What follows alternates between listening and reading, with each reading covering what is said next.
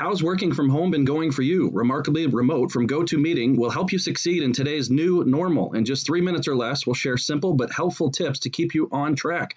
From managing your motivation, workload, and relationships to hosting and attending virtual events that keep you connected with your clients and colleagues. So check out Remarkably Remote on your favorite podcasting platform or head to gotomeeting.com/tips.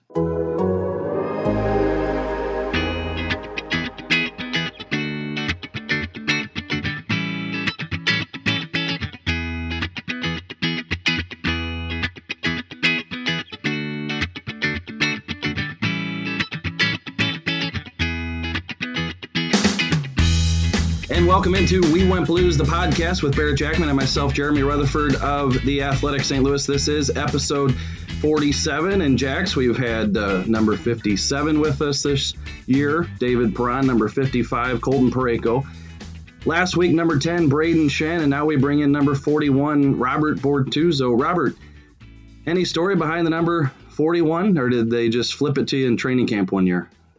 Yeah, no, nothing special to this number at all. It was given to me at a Pittsburgh training camp, and kind of just stuck. I was too reluctant to change. I just didn't have the jam to switch to one of my junior numbers or childhood numbers. So just ran with 41. It has no connection to, like I said, really anything, but just proud to be in the NHL, and first one I gave, so I kept it. Well, Big Bob, welcome to the show, bud. It's good to hear your voice. I've played golf with you a couple times, but it's good to talk to you serious with JR. Yeah, thanks for having me, boys. I gotta commend you on the podcast name. That's quality stuff there. Yeah, it just kind of came natural, and well, maybe a little tequila induced, but yeah, it was a pretty easy name to go with after Brett made the line pretty famous. He sure did. So how's the old golf game going? I'm sure you've probably never played this much golf this early in the golf season, and I know you're getting out with a few of the boys, and you've been losing some money, or coming up on your end.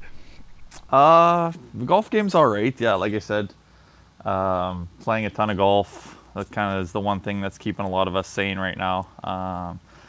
You think the game would get better, but I don't think that's the case with a game like golf. It's just continually hard no matter how much you play. But, pretty steady on the money wise. It's nice to have some guys in town still to be able to connect with and hang out with. And, again, just something to keep you sane and something to keep you, competing. It's kind of something we're all used to is, going to the rink and competing every day. And golf's just a nice substitute to something like that.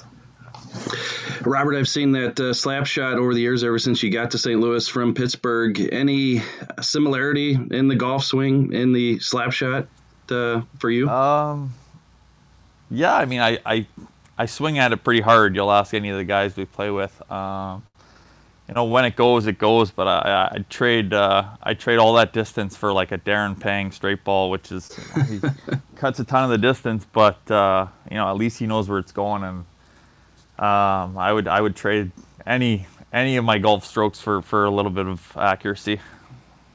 We've seen that sick backhand, and I think we're going to talk to you about that later. Do you ever, you're at the tee and you just want to walk up and backhand it?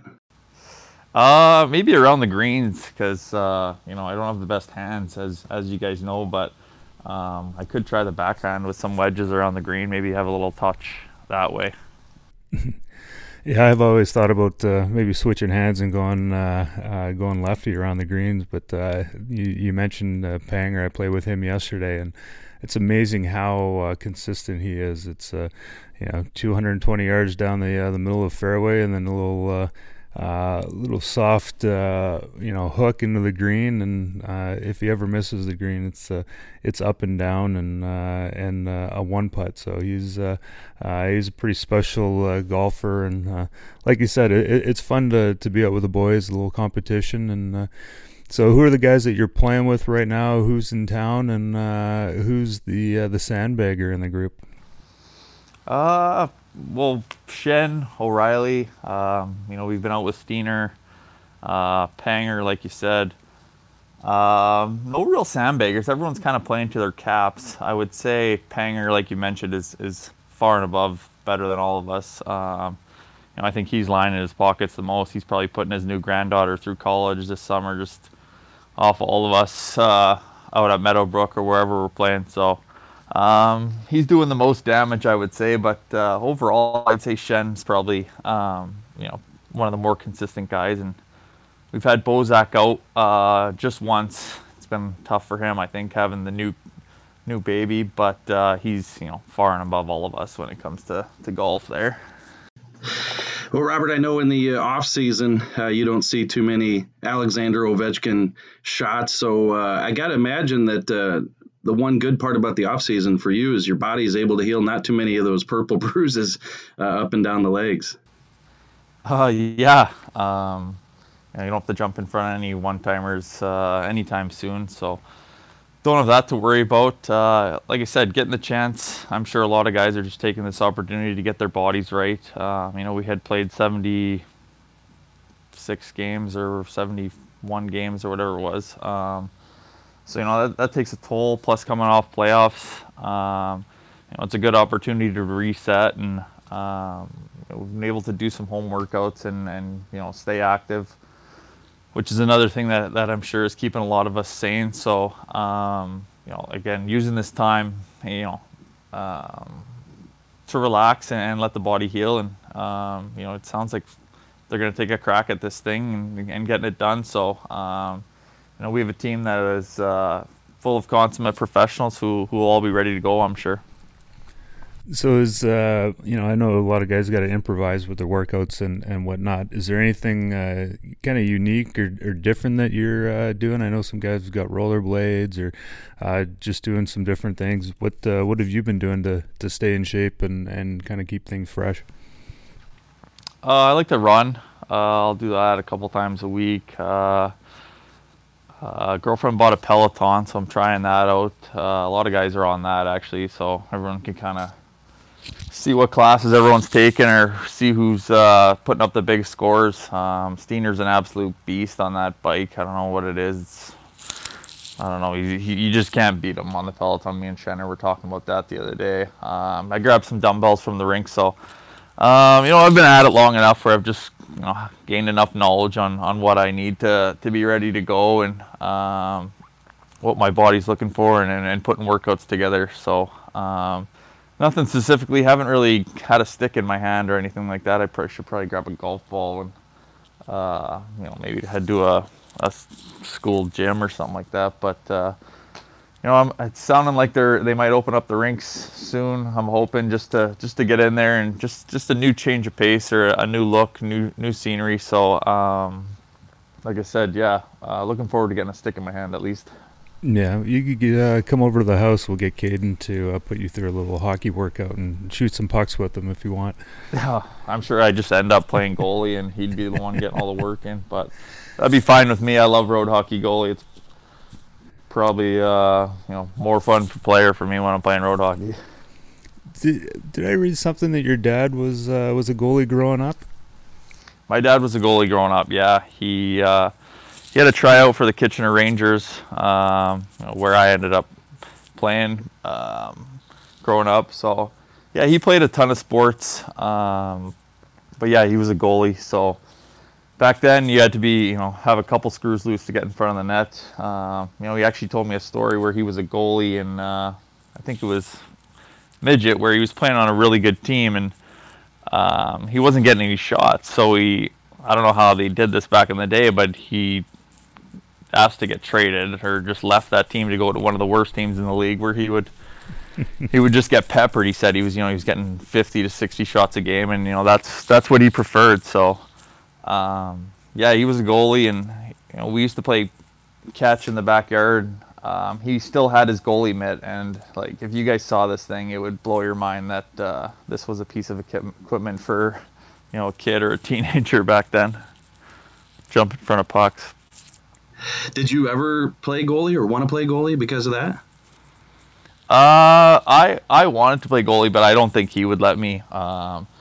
he's a teacher, so teachers are notoriously a little bit cheap, and I don't think he wanted to buy those pads for me. But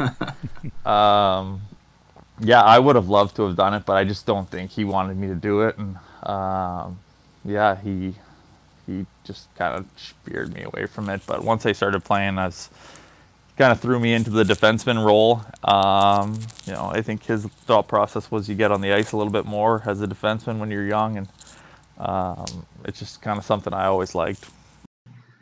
Well, as a defenseman, you sure look like a goalie. We touched on blocking Ovechkin shots earlier, and I wanted to ask you and Jax, both of you guys, because you've blocked your share, just the art of blocking a shot. Tell us about the timing, when you go down, how you kind of grimace waiting for that pain, and if both of you guys could tell us what's the hardest shot, who shot it, what's the hardest shot you've ever faced? I think a lot of it has to do with anticipation, reading plays, understanding where pucks are coming from. It's something that I've learned over the years. I think as a younger player, I left my feet more, which, I tend not to do as much nowadays. There's also, they've, instructed us, and I've learned over the years, is you don't necessarily need to block the shot every time, but you need to take a certain angle another way for the goalie so they know that puck's not beating him on that side of him, so he can just focus on the other side of you. I think that's one thing that's, a subtle art to it. But yeah, a lot of it's just reading plays. I think, one of my most scary experiences blocking shots was in the American League.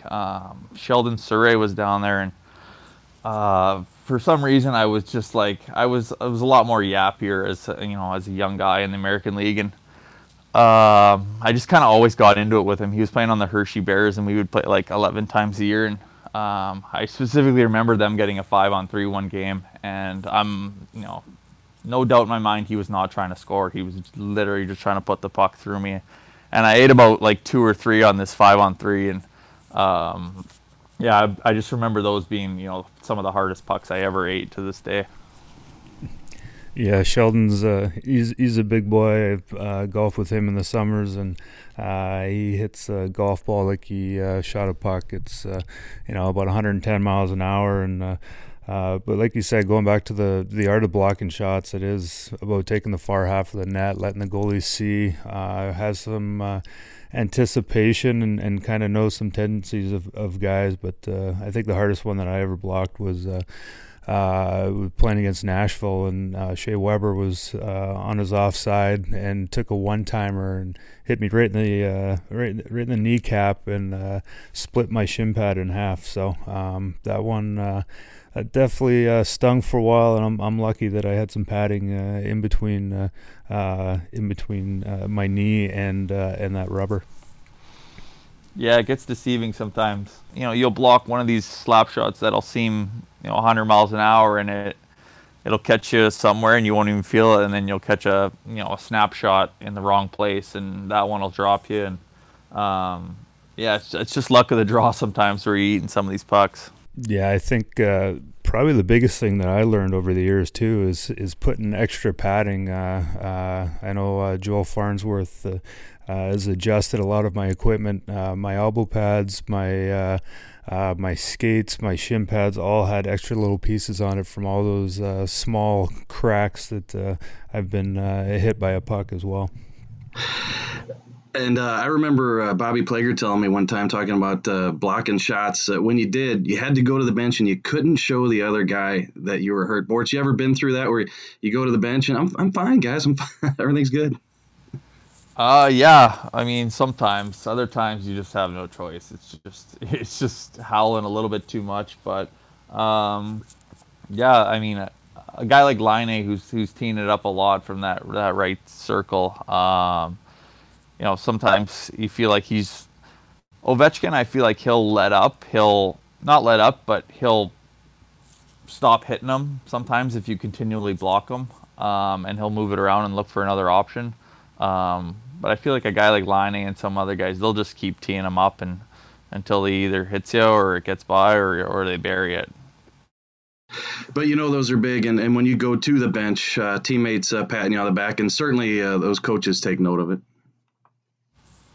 Yeah, it's definitely something our group has a high appreciation for is little things like that. It's not always going to be the goal or the nice play, but it's it's a hit, it's it's a block. There's just so many. It's getting the puck out. Our wingers take a lot of punishment on the walls sometimes, just getting pucks out. That was clearly evident in the playoffs, and that's something us defensemen will get up for and let them know. And it goes with the block shots, and there's all sorts of little things that our group definitely has a high appreciation for. You're talking about appreciation in the playoffs last year, but it wasn't a surprise for me, but a lot of people were talking about the big goal that you scored in Game 2 against San Jose, and jumping in and off the point, grabbing the puck, a little backhand top shelf. What was the feeling like for you? Scoring that goal, and I know big goal scorers like you and me aren't surprised when we do that type of thing. I know, that's what I mean. It's I want to say it. It just hurts the shock value that all the teammates have when one of us score, Jax. I just don't think that's right. No matter how appreciative we are of how happy they are, but yeah, it's there's little spurts of skill. I didn't always grow up as this defensive defenseman. So there are little bursts of skill that are in there that you grew up doing and working on and continue to work on. Because I feel like the role of defenseman is kind of you need to be able to somewhat chip in offensively or be able to skate and move the puck through the neutral zone or whatever. So yeah, it was clearly the highlight of my career in terms of scoring a goal and doing it on that stage. It was pretty special for myself, and happy to contribute for the group there. It was something else. I didn't expect to be in a playoff podium after a game anytime soon, but it was pretty cool after the game, sitting up there with Eddie and Schwartzy, and like I said, just being able to contribute to that run was pretty special. Oh, it's so great, Bortz, because I don't know if you know how it works, but we're up in the press box, and the PR guys will come by like late in the game and say, "Who do you want to talk to?" And I'll never forget that game. We're like, Bortuzzo, bring him up to the podium. So that's great. But yeah, you're right. Whenever you score, I look to the reaction of your teammates for their celly, rather than yours, because it's great. But Jax, what do you think about Bortz's cellies?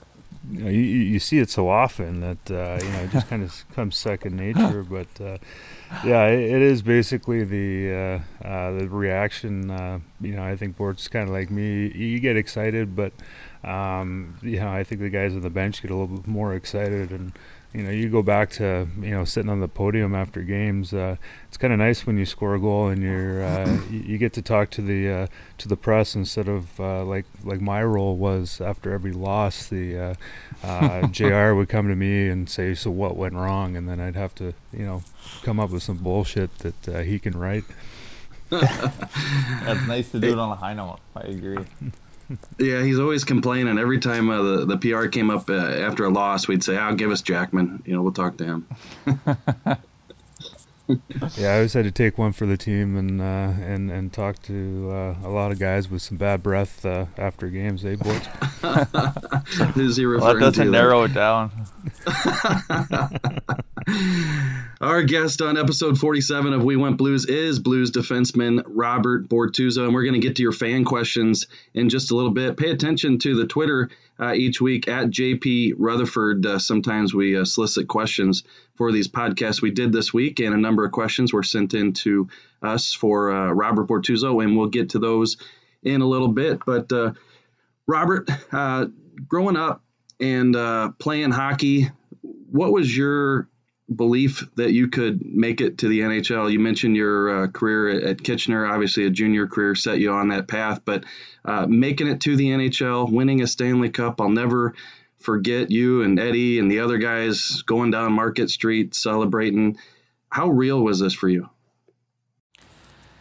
Well, it's something as a kid you dream about, which is a cliche in itself. But I was always a realistic kid growing up. Like the goal was always just get a scholarship, get my schooling paid for. That was the mission all along growing up, and that was kind of the goal we had as a family and for myself. And had full intentions of going to university hockey before Kitchener came knocking, and then went there and got some exceptional coaching from Pete DeBoer and Steve Spott. And I think it was probably after my first year, my dad was kind of like,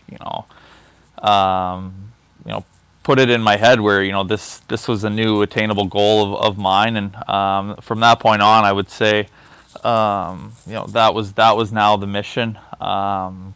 I had incredible coaching through junior career and through the American League, actually.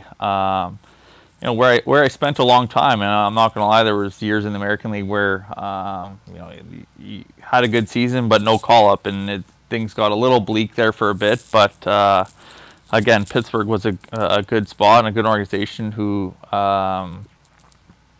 believed in me, and then getting moved to St. Louis, was one of the harder things that happened to me in my career, was getting traded. But the fact that I was coming to this organization who had a ton of success and was exciting, and they were always kind of knocking on the door of being able to win the Stanley Cup. And I'd spent 5 years here now, and for it to happen with this group of guys, and I definitely consider myself a Blue. That'll kind of be always how I'm remembered in my career is a Blue. And to do it with all the guys here that I kind of spent a ton of time with, whether it's Steiner, Schwartzy, like you mentioned, Eddie, Fab. So there's a long group of guys who'd been through a lot, and to do it with kind of like our guys felt really good. And we brought in some huge pieces and put us over the top. So it was, like I said, it was a surreal feeling. It's like I said, all those steps. You want to win the Stanley Cup, but for it to happen, it was pretty amazing. Jax, I just put it together. He mentioned playing in Pittsburgh. He was teammates with Joey Vitale. Joey Vitale's in the media now, so bad breath. I think that's who he's talking about. I wouldn't put that on Joe. I wouldn't put that on Joe quite yet, but he's still young in the media. He who knows what he'll look like in his older years. Yeah, I think Joe is drinking the tea instead of the coffee, so the bad breath isn't as prevalent as some of the media guys. I will say, when I got traded to St. Louis here, Jax was one of the first guys to kind of take me under his wing. We played together for a while. I remember assisting on one of his goals that he scored from the red line. That one of his goals. Quite the connection we had there. But yeah, like I said, I've mentioned it to Jax before, where he didn't have to do that, and it really meant a lot for me. I didn't really know anyone here. Vitale texted a couple guys for me to say vouch for me, but it really meant a lot for me that Jax was able to help me out and help me get my feet wet here in St. Louis. You're gonna make me cry here, Bort. That's the biggest thing is I was lucky to be in one place for a long time, so you always want to make people feel welcome when they come to the team, and in the hockey world it's pretty easy right away. That guys are good guys, and you want to help them out. So you're a pleasure to play with, and in about 10 years when you're alumni, I'm hoping that you're back in St. Louis and sitting next to me. I probably won't be playing anymore, but you'll sit next to me in the alumni room. We'll have a few soda pops together. Well, it's a good deal, buddy. So you're growing up in Thunder Bay, and Thunder Bay is about 100,000 people. And there's a huge list of NHL guys that kind of came out of ahead of you and at the same time of you. Was that a huge benefit for you growing up playing with guys? And you could probably list off about 10 guys that played in the NHL. Yeah, it was huge. To see guys a long list of guys being able to make the NHL.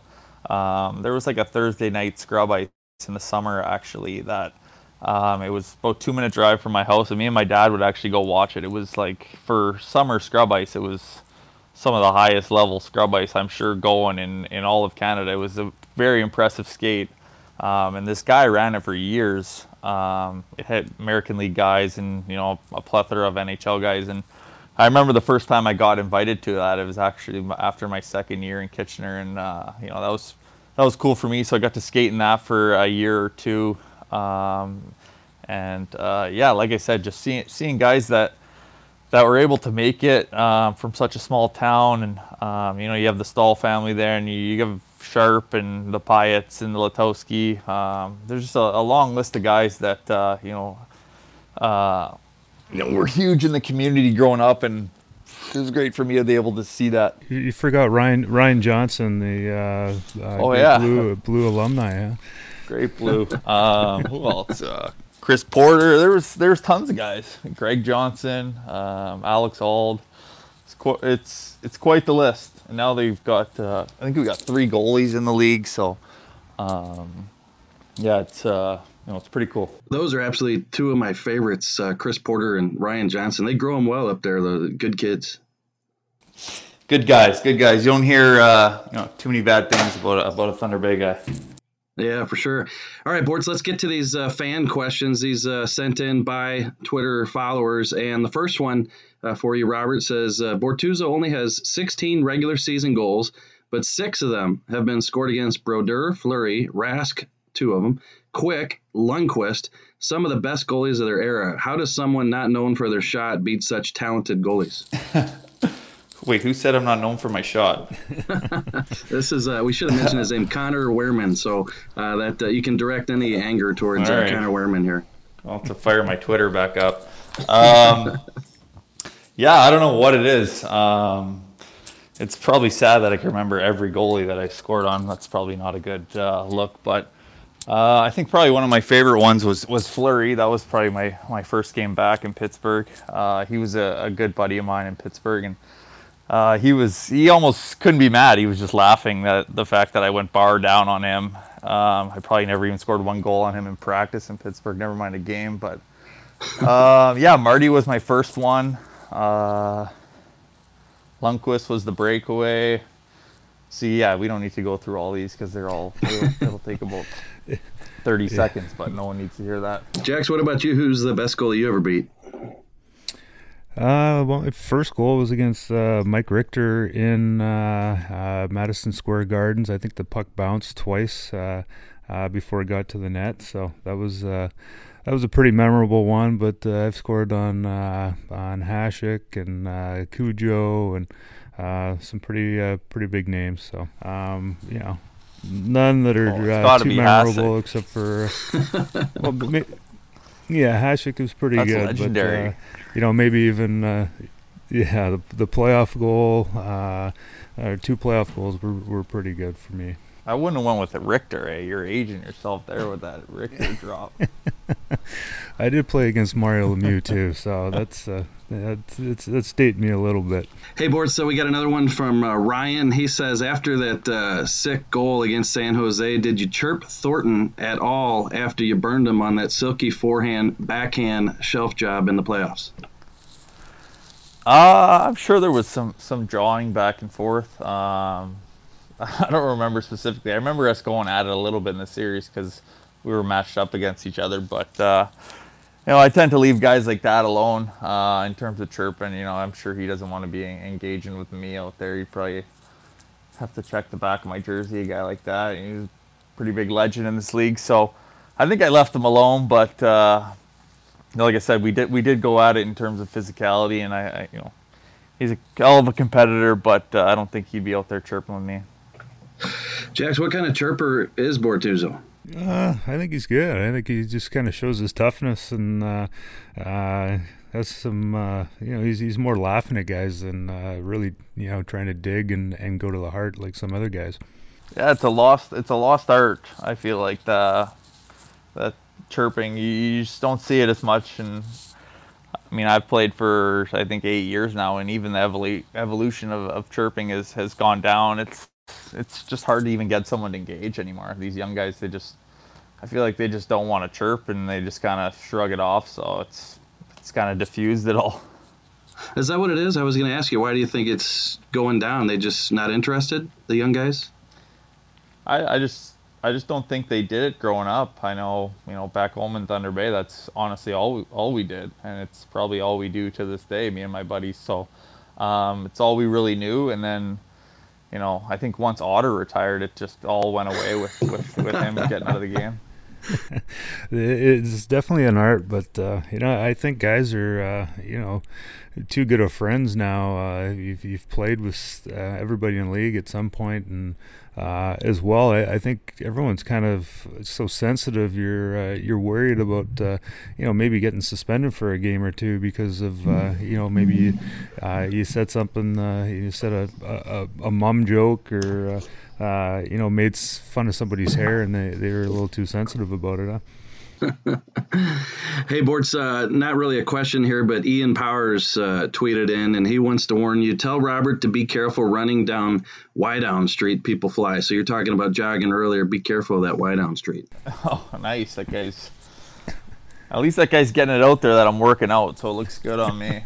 Yeah, it does. Yeah, it does. He might be a stalker. Who knows? Yeah. Any questions for Bortz while I pull a couple more up from the fans? Yeah. Bortz, what was it like? You kind of will explain about winning the cup, but what was it like in that parade and just seeing the outpour of emotion from the fans and going down Market Street? And I know you guys took about 4 or 5 hours to make your way about a mile, but what was it like just kind of seeing those fans and the rush of emotion for yourself? That's probably the perfect word there. It was a rush. It was truly like nothing any of us expected or had seen before or really felt before. It was, you could feel something in the air. It was palpable, the level of emotion and excitement and joy from the fans, and you could just see a switch get flipped in the players, and we just kind of responded and fed and feasted off some of that energy from the crowd. I likened it to being a wrestling character at some times. There was like nothing you couldn't say or do or a point just to get the people to erupt. So we would have gladly gone around another lap if that was feasible. It was the time of my life and the time of our lives. You ask anyone, that memory will forever be ingrained on all of our brains. It was truly hard to describe the feeling of it all. So that's a testament to this city and these people and these fans. If there's any reason to pull home another cup, you ask the players, it's to bang out another one of those parades. Few more for Robert Bortuzzo. One here, not a question, again, just a comment. Just want to tell him how much I appreciate his game, his abilities, and being a great teammate. That's from Bruce Sniff. Moving along here, Gibbs, a proud St. Louis Blues fan, says that he's a proud Canadian. Bortz, I've seen him on Twitter a lot, and he says, ask Robert, where's better Coney Burgers, McKellar Confectionery or Coney Island back home? These questions will make him miss back home. They will. I'm Coney Island all day. West Fort is on the south side of town where I grew up, and my dad would take me for burgers and dogs at Coney Island. They're just a little smaller. You can pound. They're like little one-hitters. So Coney Island all day. It's I haven't been there in a while, but that's a good reminder that when I do get back home, I should. I think the last time I was there, 2 of my friends had an eating contest, and my buddy Tyler downed 13 and a half burgers. And my buddy God. Jerry only got 12 down, and the girls at Coney Island were so either impressed or disgusted that they said they'd pay for the winner's burgers. So Tyler ended up getting free burgers, and Jerry won't be able to live that one down. If you're to bet on one guy on the team, who do you think on the Blues could crush an eating contest? Oh man, who would win that? If Big Rig was still on the team, I know you'd go with him. But other than that, I think if we lined up, 20 dogs in front of Blazer or 20 dogs in front of Robert Thomas, and we had a showdown, I think we could make a lot of money pay-per-view locally at least. I know Rob probably has a little experience in the Tkachuk household there. Oh yeah, I'm sure there's no shortage of cured meats and burgers and hot dogs. Well, speaking of food, let's wrap up on this one, and it's a good note, Robert. Low Def Blues wants to know, how did you settle on eating meat and cheese out of the Stanley Cup on the speedboat? I'm just a big meat and cheese guy. I've always have been. There was always kind of cold cuts in our house growing up in an Italian family or at my grandparents'.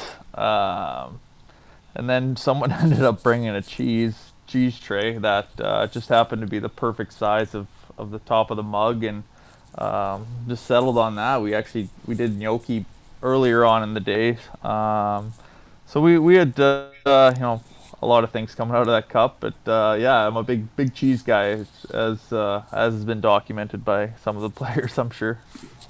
A day that you'll never, ever forget. Well, we really appreciate your time, although I could have done without you complimenting Jax on how much he helped you. I've heard that a few times this year with the different guests, and kind of makes me want to barf a little bit. But I'm sure Jax appreciates it. He likes the pat on the back. So thank you, Robert. No problem.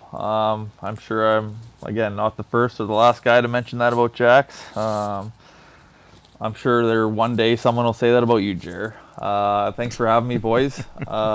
Anytime. Yeah, Roberto, we really appreciate your time, and look forward to getting on the course, or get you over to the driveway and hone those skills for the upcoming season. Sounds good, fellas. Thank you. Episode number 47 of We Went Blues in the books. For Barrett Jackman and myself, Jeremy Rutherford, we want to thank number 41, Robert Bortuzzo, for joining us this week. We also want to let you know that there are many other podcasts at The Athletic. In fact, Jack's John Cooper, our good friend, spent some time in the St. Louis area. He's the head coach of the Tampa Bay Lightning, of course. He was on Two-Man Advantage with Scott Burnside and Pierre LeBrun, so look for that podcast. Also, Elliot Friedman, one of my favorites from Hockey Night in Canada, is Ken Wiebe and Murat Ates, guest on the Boarding Pass this week at The Athletic. Also, check out our new comments section for each podcast of We Went Blues. It's at The Athletic app. Say hello, let us know how we're doing, what you want to hear, what guests you might want us to have, and what your thoughts on each episode were. Please do that after this episode with Robert Bortuzzo. And don't forget to rate and subscribe We Went Blues on Apple. If you click on the show URL, theathletic.com/We Went Blues, you'll get 40% off your subscription. So for Barrett Jackman and myself, this was episode 47 of We Went Blues. We'll talk to you next week.